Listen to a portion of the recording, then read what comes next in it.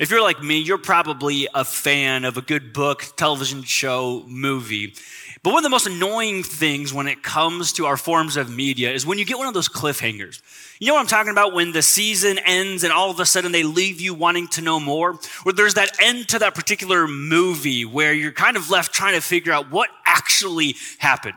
When I think of this idea of cliffhangers, a couple things usually come to mind. Let me show you a couple examples for us this morning. The first one that always comes to my mind is Jim and Pam. End of season 2 in The Office. Maybe you remember this scene. Casino night, Jim confesses his love for Pam. She rejects him. They kiss. And then the season ends. What's going to happen? Are they going to get together? We know they're meant to be together. Man, watching that in live television was absolutely a cliffhanger.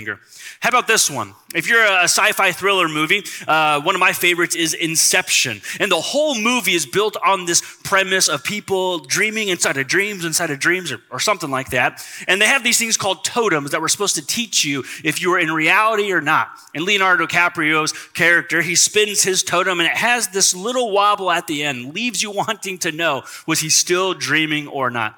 Arguably one of the biggest cliffhangers I feel like I've ever witnessed in media was The Walking Dead end of season 6. You get introduced to who I believe is one of the greatest villains of all time in Negan. They had lined up Rick Grimes and the whole crew, and you knew he was going to take someone out with Lucille, and you had to wait like an entire year until you figured out who he was going to come after next. You know, recently I read an article that compared The Walking Dead to Gilligan's Island. It was basically this idea to say the premise of the shows are exactly the same. You have a group of people who are kind of deserted. They don't have a whole lot of resources. They need to figure out how to survive. And all that they have is just a finite amount of time on their hands. You see, whether we like it or not, realize it or not, time eventually runs out. The show has to end, the final credits have to roll, the book has to have a conclusion. And so welcome to the final scene in our study through the books of Acts. Can you believe it? 28 weeks, nearly 6 months, we've been studying the book of Acts. So whether you're in Champaign, Urbana, whether you're catching up with us online, you're watching this later, we have spent the last 28 weeks following around the apostles and the start of the first church. And at this point, though, it seems like time has seemingly run out on the apostles.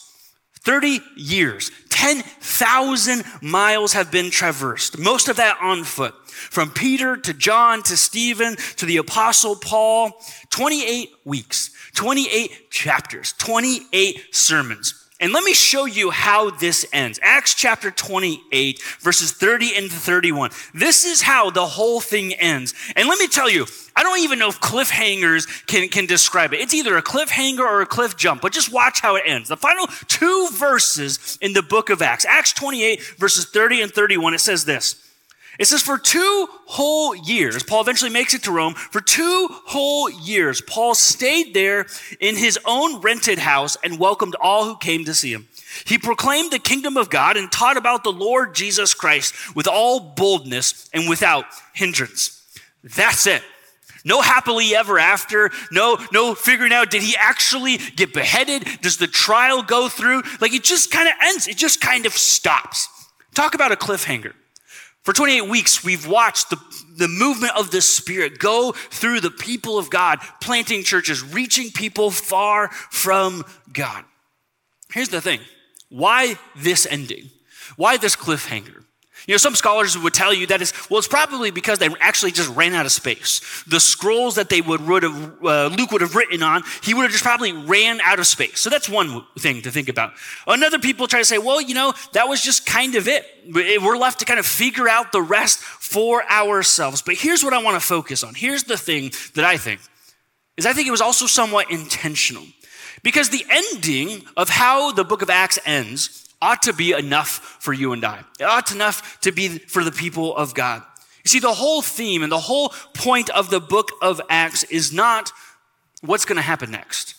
The whole point of the book of Acts is to say, what are you or what are we going to do with the good news of Jesus? It's not so much to try to figure out, okay, what's the next step? What's going to happen with Paul? Rather, it's a depiction of how the Spirit of God moves through his people. So even though there's somewhat of an abrupt ending, I believe it's an intentional ending as well.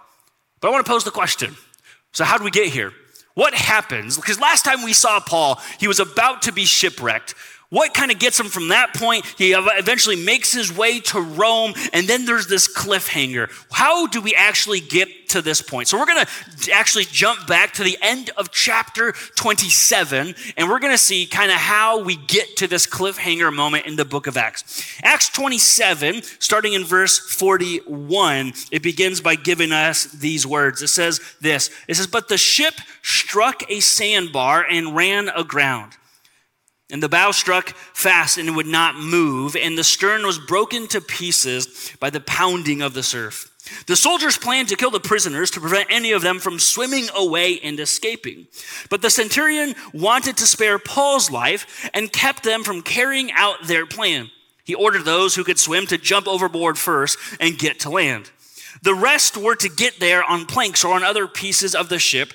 In this way, everyone reached land safely." Here we are, and we get to chapter 28. It says, "Once safely on the shore, we found out that the island was called Malta. The islanders showed us unusual kindness. They built us a fire and welcomed us all because it was raining and cold."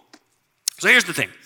Paul's headed to Rome. He's shipwrecked. They have to literally abandon ship. They run the ship into ground. Time has seemingly run out for Paul and the other couple dozen people on this ship with him. And it says that the soldiers wanted to kill him and the others because the rule was if you failed to deliver these prisoners alive, then guess what? You had to pay the price. You had to pay their debt. If they were going to lose their life, now you have to, unless people died in the transition. So it was kind of a common practice. If somebody escaped, they would try to hunt them down and just kill them. That way, they wouldn't have to lose their life for the sake of a prisoner. And so they find themselves on the island of Malta. Now, if you spoke ancient Greek, the word Malta means refuge. If you spoke ancient Phoenician, the word means sweet or honey. And so here's the thing. Is there anything really sweet about a refuge that we find ourselves in when time has seemingly run out and we find ourselves on a deserted island? Here's how the story continues, picking back up in verse 3. It says this. It says, "Paul then gathered a pile of brushwood, and as he put it on the fire, a viper," that's a snake in case you didn't know, "a viper driven out by the heat fastened itself on his hand. And when the islanders saw the snake hanging from his hand, they said to each other, 'This man must be a murderer. For though he escaped from the sea, the goddess Justice has not allowed him to live.' But Paul shook off the snake into the fire and suffered no ill effects. The people expected him to swell up or suddenly fall dead. But after waiting a long time, seeing nothing unusual happen to him, they changed their minds and said, 'He must be a god.'" Verse 10, though, this is kind of how this part wraps up with the islanders. It says, then they spent time with them. It says, "And then they honored us." This is Luke talking about him and Paul, everyone else. "They honored us in many ways. And when we were ready to sail, they furnished us with the supplies we needed." You got to be reading the book of Acts and thinking, this is not how it's going to end, right? Paul is supposed to go to Rome. He's supposed to take the good news, the gospel to these Gentiles. God has been telling him, "Paul, you will be in Rome to proclaim, to start churches. Nothing's going to stop you." This can't be how it ends. A snake bite? Really? Now, let's be honest with you for a second. I absolutely hate snakes. Snakes are the worst. Earlier this summer, we were doing some yard work at our house, and I remember pulling back like this brush, and there was this tiny little gardener snake. And I'll just be honest, I went to my wife and said, "We got a snake. You need to go take care of it." Like, that is how much I just absolutely hate snakes. So this viper attaches to Paul, and they just assume he's dead. And they assume, well, we know our snakes. We know that this thing is a deadly snake. And so they say, well, okay, he must have deserved it. There's a little bit of karma going around here. And then when Paul doesn't die, they jump from saying he's a bad man, he's a murderer, to saying, oh, he must be a god. You see, what I believe we see happening here is the islanders represent kind of what is a very real and mostly unspoken form of spirituality. Perhaps it's in your life. Maybe a friend or someone who's close to you kind of believes in spiritual things, but it's not quite the truth.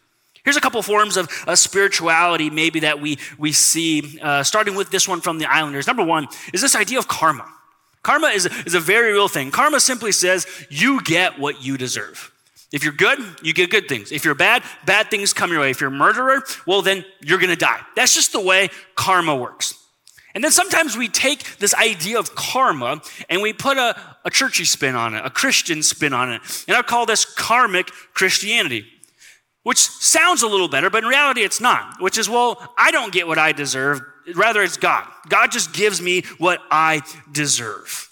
If I follow him and I'm good and I'm obedient, then God has to bless me. He must bless me. And this is pretty prevalent for some of us sometimes. We think it's God's job to give us the things we want, as long as we're good little boys and girls and keep our lives together. But oftentimes it comes with questions, though, also on the opposite side. Well, where's God in my life? Why didn't he do something? Which I think really translates to, well, if he actually loved me, then God would have done something. Or haven't I done enough for God that he would give me the miracle that I desire in my life? See, a lot of us, we fall prey to this idea of karmic Christianity, that the reason that God isn't doing something in our life is because we haven't been good enough ourselves. But that's false. That's not the way our faith works. You see, true Christianity tells us this. True Christianity says that Jesus got what I deserve and I get what I don't. The whole Christian faith is built on this premise of grace. That Jesus is the Savior who rescued us from the debt of our sin. And both God's justice and our debt of sinfulness were satisfied in the death of Christ. But then in his resurrection, we now live eternally. We get what we don't deserve. We get eternal life. We get the Spirit living in us.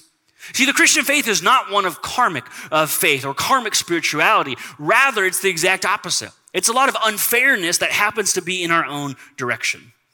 You see, you ever feel like you don't match up in life? Like you ever get to those moments or those seasons where you feel like, man, I'm not good enough to meet the standards of others, or the standards of friends or coworkers, or the standards of family. You ever feel like that before? You know, I have this insecurity of how I don't match up to a lot of men in the world today. And I'll just be honest with you. I'll tell you what it is right here. It's that I can't grow a beard. Like I could literally not shave for like 2 weeks and you probably wouldn't be able to notice unless you were like really up close and you could see a couple pricklies on my face. That's about it. So then when I read articles like this, I kind of get a little jealous. You see, there was this group of guys in Casper, Wyoming, who decided to create the world's longest beard chain. Yes, you heard that right. They took their beards and tied them together. 150 feet of beard. But the thing is you could not participate unless you had an 8-inch beard already. And I look at this and say, man, I would never get to be a part of something that awesome. Maybe you would, but for me, I get a little jealous. I get a little feel like, man, I don't really match up to this sometimes this view of machismo because, man, I can maybe grow a decent mustache, but that's about it. Here's the thing. There might be small areas in your life where you feel like you just don't match up. Certain things that don't seem to add up together. But then enters God, a divine being, a holy being, a righteous being, a sovereign being. And if I ever feel like I don't add up or feel like I belong, it's not necessarily with the guys who have beards, it's with a holy God, a divine being. I think about God's perfection. I think of who God is, and man, I certainly do not match up to that. So what would he want to do with me? But the thing is, what the book of Acts teaches us over and over and over again is that God uses imperfect people. Whether it was the Apostle Paul, who was a murderer, whether it was Peter and John, who definitely had some of their mistakes, over and over again, we've told you the book of Acts is not about superstar Christians. Rather, it's about how we don't match up, and that's the point. It's okay that you don't feel like you match up to God, to God's love, to God's rule, to God's law, because Jesus is the one who has given us that grace, who has been in our place. Because God is a loving God. He is just God, which means all sin has to be punished, but you and I are never good enough to deserve his goodness. That's why he gives it to each and every person who desires it out of his love. And so one of the things I've needed to remind myself on occasion, probably more often than I'd like to admit, and I'd like to remind you of, it's this idea or this thought. It's more of like a question. Because I think sometimes we try to focus on what God has or hasn't done in our life. So here's the question I want you to maybe think about. Is what if we tried to focus more on what God has done instead of what he hasn't done in our lives? I think we all sometimes have that tendency to say, well, here's what God didn't do for me. Here's where God didn't show up. Here's the miracle he could have done for me, but he didn't. And we get fixated there, and we get really stuck in this idea of like, well, then maybe he doesn't love me, or maybe I'm not good enough, or maybe this is God's karma coming back my way, that if I only was a little bit more obedient, if I only went to church a little bit more, if I only gave a little bit more, whatever it is, then God would have done something in my life. I think we sometimes fall under this trap, and we miss the point, we miss the idea that I think sometimes it's more important to focus on what he has done. Here's what he has done in my life. See, while life tends to be unfair, the gospel is just as unfair. And the most unfair thing about the gospel is that the worst possible thing happened to the best possible human. And in some ways, we get to benefit from that. We get to benefit eternally. We get to benefit by living life with God. So you want to talk about unfair. I would probably say the most unfair thing that's ever happened in the entirety of human history is that a man named Jesus Christ died on the cross for the sin of the world, a death he did not deserve to die, out of love. So that unfairness could be turned around and gifted to anyone who believes so they may have eternal life. But the thing is sometimes we still focus on what God hasn't done instead of what he has. Now, many of you know that I didn't grow up in a Christian home, that it wasn't until my father passed away from cancer in 1999 that we kind of started to find Jesus as a family. And you know, for probably the first 15 years of my faith, I struggled with this one verse. There was this one verse in scripture that people would come up to me and they say, Eric, you gotta read this verse. You gotta memorize this verse. If you're gonna get a tattoo this verse. Let me tell you, it's the greatest verse, is the verse you wanna know, everything that you've been through in life. This is the verse you wanna know. And for 15 years, I hated this verse. For 15 years, I wanted nothing to do with this verse. 15 years in, I was already a pastor in ministry. I never wanted to preach sermons about it. I didn't want to do Bible studies about it. I didn't want to do devos. For 15 years, I avoided this one verse. And here's this verse. And maybe it's a verse that you have read and you're like, I don't know if that helps. Romans 8:28. This is what it says. And we know that in all things, there's no asterisk there. There's no disclaimer. In all things, God works for the good of those who love him, who have been called according to his purpose. There's been so many times in my life, but it's one specific moment where I say, there's one thing I can think of, God, where it seems like you didn't really come through like you should have. Here's something you didn't do that I think you should have. For 15 years, did not agree with this verse. For 15 years, the truth of this verse didn't make sense to me. And then one day it dawned on me, is that I missed what God had already been doing in my life, how God had already been using me, how that pain and that hardship and that brokenness of losing my father as a young boy, God was already using for good, but I was still focused and fixated on what he didn't do in the past. Namely because I would not be here today if I didn't lose my father in the summer of 1999. Sometimes when we focus on what God has done, we can begin to trust his word about the things that don't quite make sense. But we sometimes flip-flop, do we not? Whether that's your view of yourself, your view of others, probably in a relationship, your view of God. You ever feel like you could have redos? It kind of swings back and forth of how you're feeling, or man, if I could just, I don't know, go back in time and start over. You know, there's a song that always comes to mind when I think of this idea of redos, and it's from 1989. I don't know if she's considered the queen of pop, but Cher.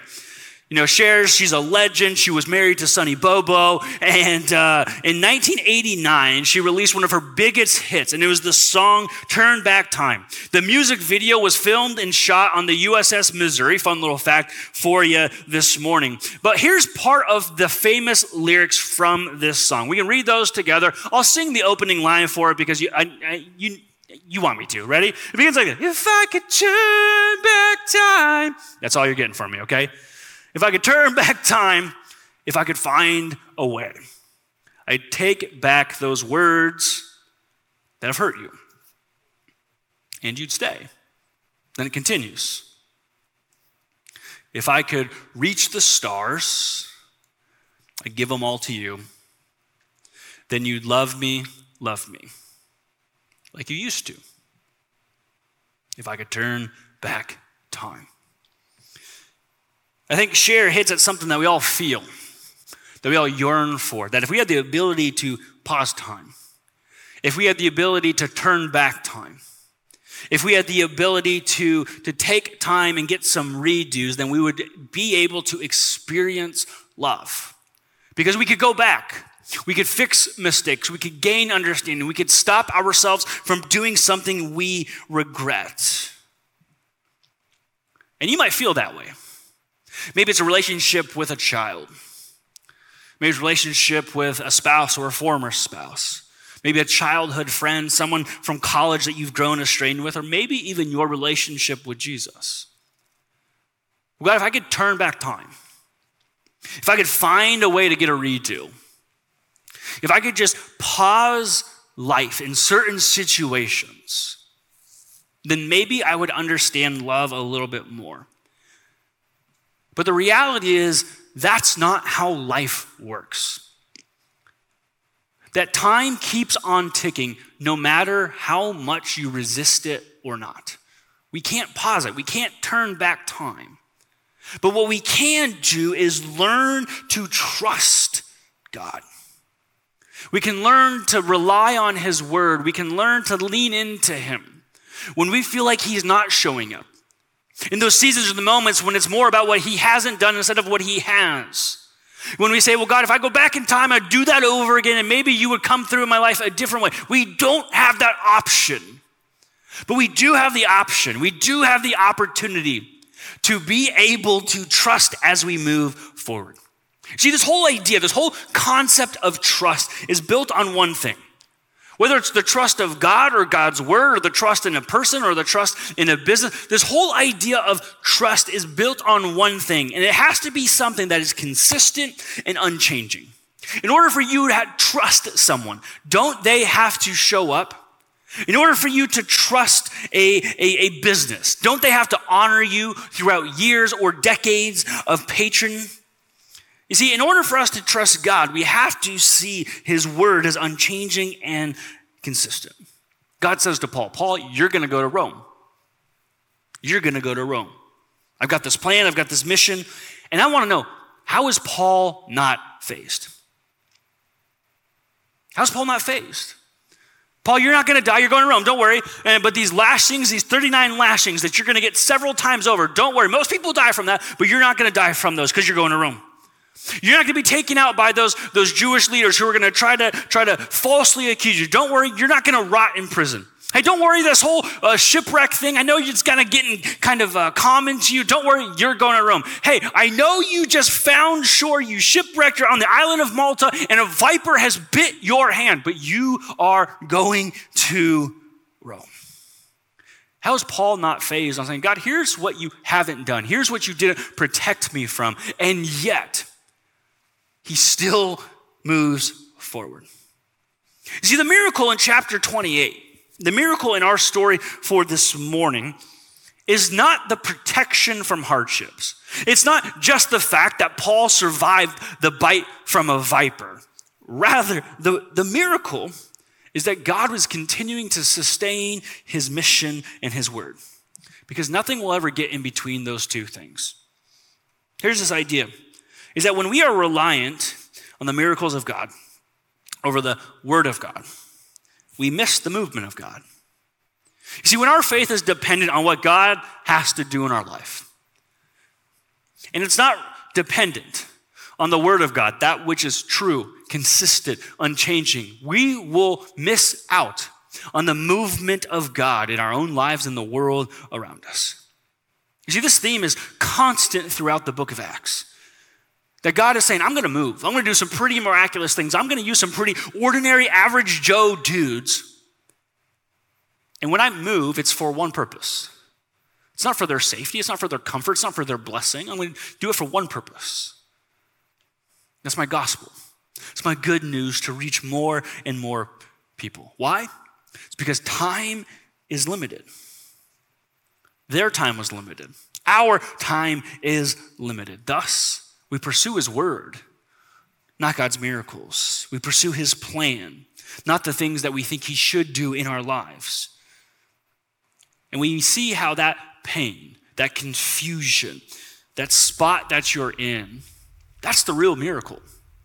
The real miracle is that God uses imperfect people each and every day, each and every week to bring more and more people into his family. The real miracle is what seems hard or confusing to you. God actually does have a plan to use that. The ways in which you feel like you don't match up, the ways in which you feel like you don't add up, the ways in which you look at who God is and you look at your own life and say, why would God ever use someone like me? And that's when God's like, you get it. That's it. That's the whole point. It's because I want to do a work through you, God says, through my spirit, not a strength of yourselves. Don't look for my miracles. Sure, go ahead and pray for those things. Pray for the healings, pray for the guidance, pray for those financials, whatever, pray for those, but focus more on the greater miracle, which is how God is going to use temporal people like us to make eternal differences in the world around us. So in the book of Acts, between all the stories, all the miracles, all the moves of the Spirit, the story ends. It just comes to this cliff end. And here's the thing. You might be thinking, well, Eric, I don't know. It'd be really nice to have a miracle like Paul. Just one. Just to really know that God knows me. He knows me by name. He knows what I'm going through. Just one miracle. I'm not asking for a bunch. I'm not asking to be saved from a snake bite, but just one little small thing would have been nice. Or maybe you're saying the opposite. Well, Eric, there you have it. I know why God doesn't do anything in my life. I know why God doesn't really use me is because I'm nothing like Paul. And it takes every ounce of courage and energy just to get up and come to church a few times a month. Of course, God's not going to use or work through me because I haven't proven myself to be able to be used by him. And what the book of Acts does is it paints this picture. There are no superstar Christians. There are only faithful ones. The book of Acts paints this picture. You don't have to have it all together. In fact, in some ways, the weaker you find yourself, the more reliant you can be on the strength of Jesus. That the more when you realize, man, you don't really know what you're doing, but you're going to step forward in faith. The more in which something scares you and say, God, I don't have the money to give. I don't have the words to say. I don't have the relationship to invite. And the more we are almost unsure, but we still step forward in faith, that's when God says, you get it. Because it's not about you. It's not about Eric. It's not about a pastor or an elder. It's about me.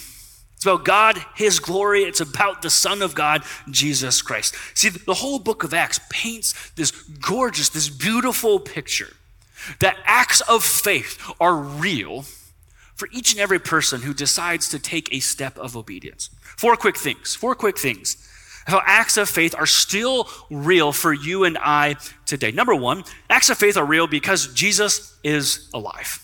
There are no acts of faith if Jesus didn't raise from the grave. If there was no resurrection, there is no faith. We talked about that a few weeks ago. Without the resurrection, without Jesus being alive, there's no point, there's no way for us to even have faith in the first place. So we have acts of faith because Jesus is alive. Number two, we have acts of faith. Acts of faith are real because the Spirit lives in you.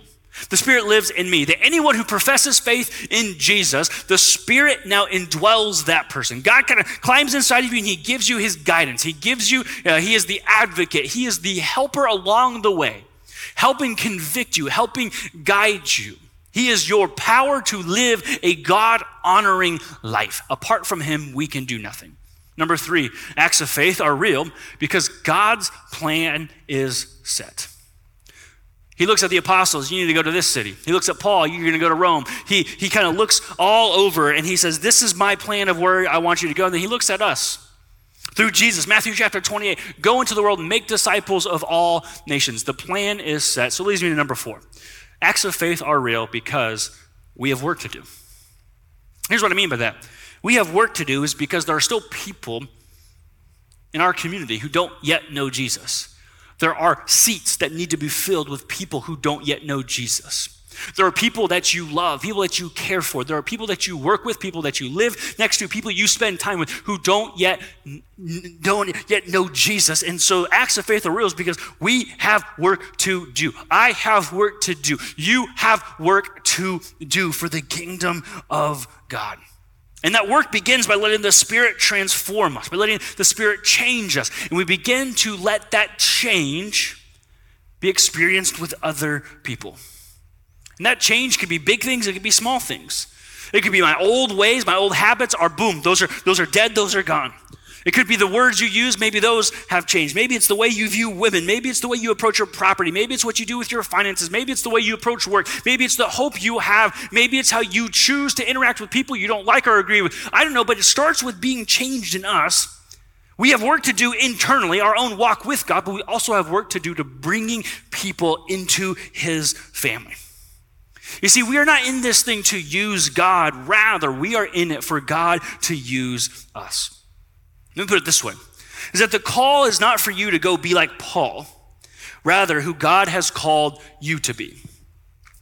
You might hear the stories of Paul. You might hear the stories of Peter or John. Maybe you're new to this whole faith. You're like, I don't even know who this Paul guy is that you're talking about. Let's just put it this way. If there was like a Mount Rushmore of Christians, Paul would probably be on a lot of people's list type of deal. But the thing is you don't have to be him in order for God to use you. Because God uses imperfect people like you and I all the time. You don't have to be Paul, but you do have to be who God has called you to be. Those gifts, those talents, and arguably most importantly, where you live. See, for the last 28 weeks, we've shown you this map. For the last 28 weeks, we've talked about this is the whole region in which the book of Acts covers. And they started in Jerusalem, and they kind of made their way up, and then eventually Rome's up here, and this is where we're all ending. For 28 weeks, we've been focused on this map. This was the movement of God. This is what God was doing. This is how the Spirit was leading and guiding. Look at all the amazing places and the things that God had done. For 28 weeks, this is the map. But here's the thing. The book of Acts closes, and there's a new map for us. And it's this map. This is the map for you and I. This is the map of Champaign-Urbana. This is the map in which that now becomes the movement of God in our area, in your city streets, in your neighborhoods. The movement of God is not just for the book of Acts. The movement of God is not just ancient Israel. The movement of God is still happening today. And this is our map. This is where we have work to do. And so I want to end the book of Acts where the whole thing started. I want to come full circle with this idea of our map of who you need to reach, of who you need to connect with. I want to end it where one of the thoughts we gave in week 1, and it was this. Is that the right step of obedience is the next one. If you're trying to say, God, what's next for me? What's the right step of obedience? It's simply put, it's the next one.